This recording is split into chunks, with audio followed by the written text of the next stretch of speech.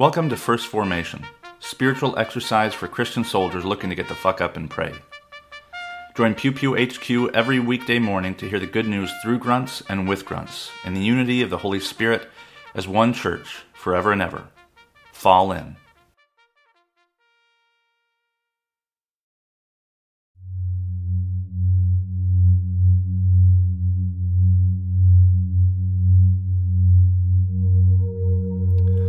Psalm 139, verses 1 through 18.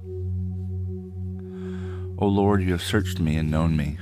You know when I sit down and when I rise up. You discern my thoughts from far away. You search out my path and my lying down, and are acquainted with all my ways. Even before a word is on my tongue, O Lord, you know it completely. You hem me in, behind and before, and lay your hand upon me. Such knowledge is too wonderful for me. It is so high that I cannot attain it. Where can I go from your spirit? Or where can I flee from your presence? If I ascend to heaven, you are there. If I make my bed at Sheol, you are there. If I take the wings of the morning and settle at the farthest limits of the sea, even there your hand shall lead me, and your right hand shall hold me fast. If I say, surely the darkness shall cover me, and the light around me become night, even the darkness is not dark to you. The night is as bright as the day, for darkness is as light to you. For it was you who formed me in my inward parts. You knit me together in my mother's womb. I praise you, for I am fearfully and wonderfully made. Wonderful are your works, that I know very well. My frame is not hidden from you, when I was being made in secret, intricately woven in the depths of the earth. Your eyes beheld my unformed substance. In your book were written all the days that were formed for me, when none of them as yet existed. How weighty to me are your thoughts, O God! How vast is the sum of them! I try to count them. They are still more than the sand. I come to the end. I am still with you. 2 Kings chapter 5, verses 1 through 14. Naaman, the commander of the army of the king of Aram, was a great man and in high favor with his master, because by him the Lord had given him victory to Aram. The man, though a mighty warrior, suffered from leprosy. Now the Arameans, on one of their raids, had taken a young girl captive from the land of Israel, and she served Naaman's wife. She said to her mistress, "If only my Lord were with the prophet who is in Samaria, he would cure him of his leprosy." So Naaman went in and told his lord just what the girl from the land of Israel had said. And the king of Aram said, "Go then, and I will send along a letter to the king of Israel." He went, taking with him 10 talents of silver, 6,000 shekels of gold, and 10 sets of garments. He brought the letter to the king of Israel, which read, "When this letter reaches you, know that I have sent to you my servant Naaman, that you may cure him of his leprosy." When the king of Israel read the letter, he tore his clothes and said, "Am I God, to give death or life, that this man sends word to me to cure a man of leprosy? Just look and see how he is trying to pick a quarrel with me." But when Elisha, the man of God, heard that the king of Israel had torn his clothes, he sent a message to the king. "Why have you torn your clothes? Let him come to me, that he may learn that there is a prophet in Israel." So Naaman went with his horses and chariots and halted at the entrance of Elisha's house. Elisha sent a message to him, saying, "Go, wash in the Jordan 7 times, and your flesh shall be restored, and you shall be clean." But Naaman became angry and went away, saying, "I thought that for me the Lord would surely come, and stand and call on the name of the Lord his God, and would wave his hand over the spot and cure the leprosy. Are not Abana and Pharpar, the rivers of Damascus, better than all the waters of Israel? Could I not wash in them and be clean?" He turned and went away in a rage. But his servants approached and said to him, "Father, if the prophet had commanded you to do something difficult, would you not have done it? How much more when all he said to you was, 'Wash and be clean'?" So he went down and immersed himself 7 times in the Jordan, according to the word of the man of God. His flesh was restored like the flesh of a young boy, and he was clean. James chapter 4, verses 8 through 17. Draw near to God, and he will draw near to you. Cleanse your hands, you sinners, and purify your hearts, you double-minded. Lament and mourn and weep. Let your laughter be turned into mourning, and your joy into dejection. Humble yourselves before the Lord, and he will exalt you. Do not speak evil against one another, brothers and sisters. Whoever speaks evil against another or judges another speaks evil against the law and judges the law. But if you judge the law, you are not a doer of the law, but a judge. There is one lawgiver and judge who is able to save and to destroy. So who then are you to judge your neighbor? Come now, you who say, today or tomorrow we will go to such and such a town and spend a year there doing business and making money. Yet you do not even know what tomorrow will bring. What is your life? For you are a mist that appears for a little while and then vanishes. Instead, you ought to say, if the Lord wishes, we will do this or that. As it is, you boast in your arrogance. All such boasting is evil. Anyone, then, who knows the right thing to do and fails to do it, commits sin.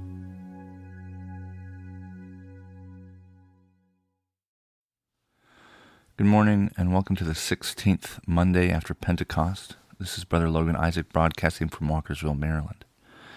I'm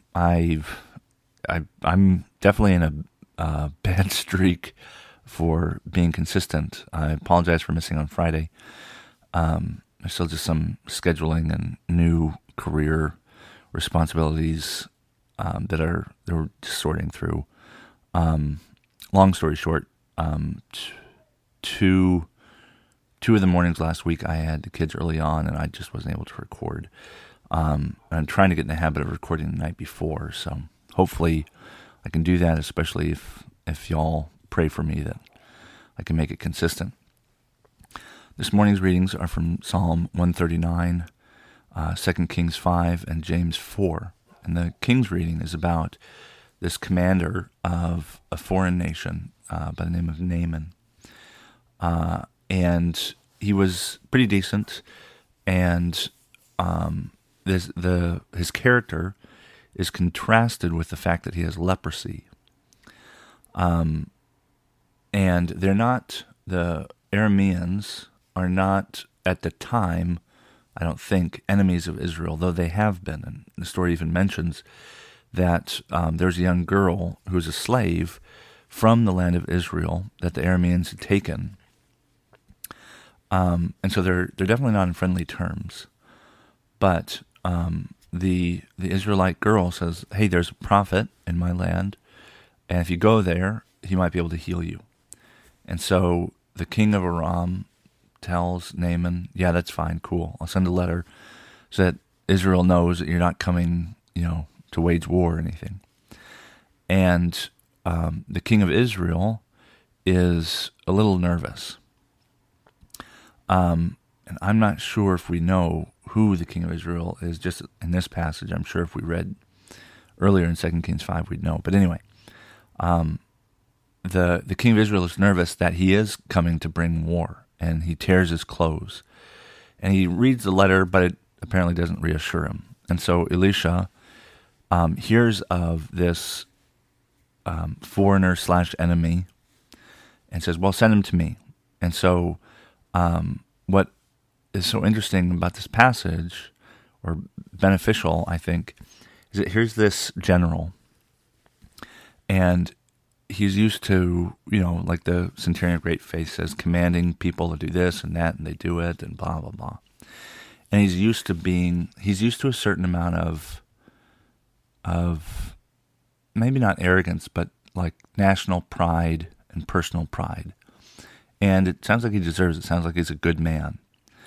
But it's that pride that gets in the way. When you begin to dehumanize your enemy, that is the beginning of the end. If you can do anything to unhuman enemies, and then when you realize, oh, they're actually people just like me, that's when it fucks you up morally.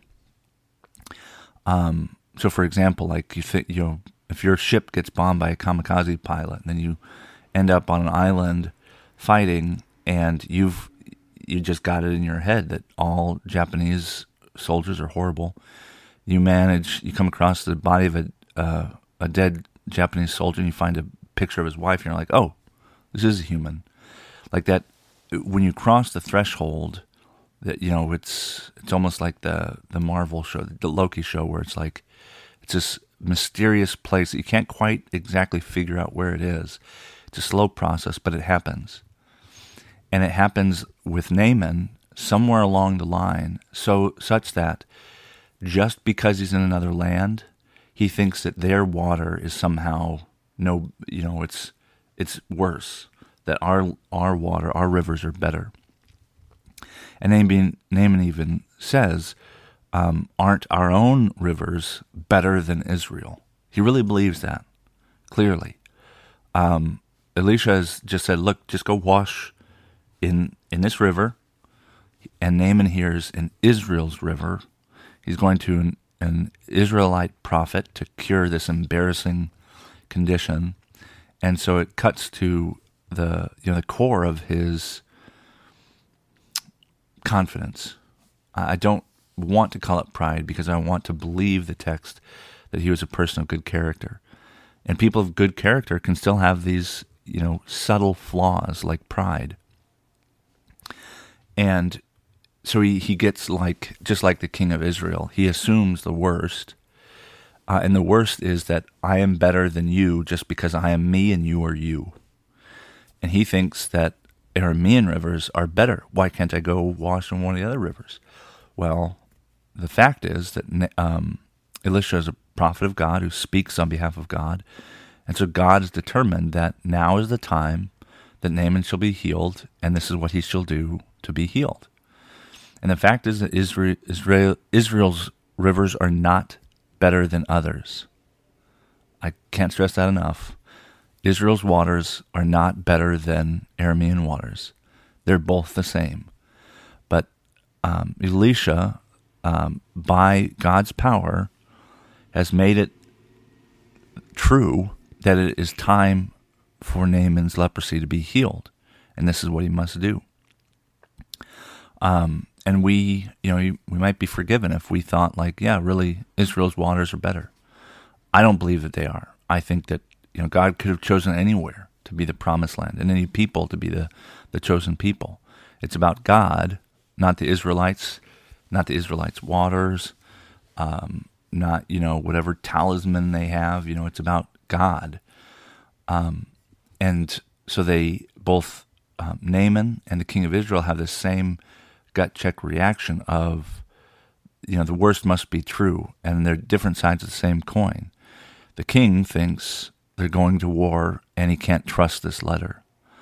The inverse of that is that, the danger from without. With Naaman, it's the danger from within. His pride keeps him from seeing the truth. That is, that God has declared through Elisha that he shall be healed, and all he has to do is obey. Which waters don't matter. Our waters are not better than the waters of Iraq or Afghanistan. England's waters are not better than Scotland's waters or something. We're missing the point if we still put things into our petty little human boxes. And that's why the reading from James reminds us not to judge. Don't think that you're better than someone else, because it's not true. You cannot judge. I have this inkling feeling that the original sin is not sin of its own accord. The original sin was eating something and becoming aware, believing to become aware of the knowledge of good and evil. And I don't think the tree was magical. I think it was just, this is what we were told something, and so we think something, and then when we do this thing, we believe it. We believe that we can judge good and evil. And so we go around doing it. And James goes on to talk about speaking evil against the law and judging the law, but it's really about the lawgiver and the judge. When we try to judge, consciously or subconsciously, I think, with the king and with Naaman, when we try to judge, we assume the role of God. That's the problem. We should not and ultimately truly cannot be judge, because God is judge and the law is there, not for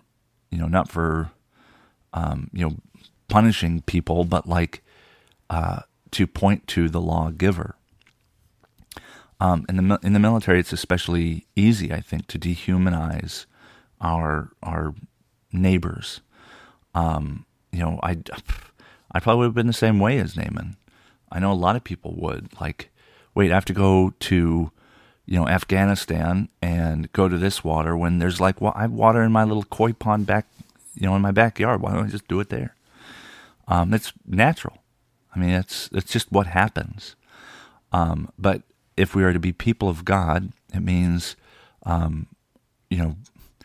residing in a place in our mind, I guess, in which we really are no better and no worse than anybody else.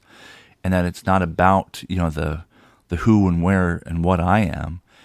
It matters, the who and where and what and how God is. Because everything is ultimately about God. It's not about us. And part of the practice of understanding that is to not, make enemies, to not see the worst in everyone and everything around you.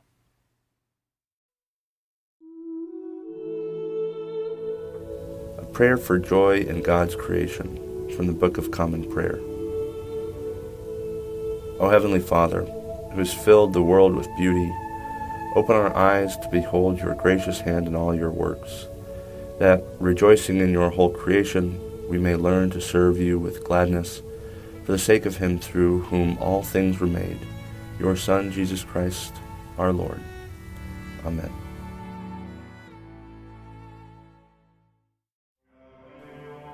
Thank you for falling in to First Formation, where Pew Pew HQ shares morning prayers for the humble, hardy folk caught in the crosshairs of God and country. If you like what you've heard, you can participate in one of the three following ways. First, you can support the podcast at patreon.com/pewpewhq. You can contribute as little as $1 a month, and you can cancel at any time if I ever piss you off. Second, you can become a co-host by recording a lectionary reading for a future episode. Instructions will be provided, and you don't have to be a grunt to collaborate with Pew Pew HQ in this or any way. Finally, you can also record and send prayer requests of a minute or less. Prayers can be included in the episode, read anonymously if you wish, or kept private for me to pray for off-air. So there you have it, 3 ways to participate in First Formation. I hope you'll continue to listen, even if I can't convince you to jump in. This has been Brother Logan Isaac, always faithful, always family. Semper Familia.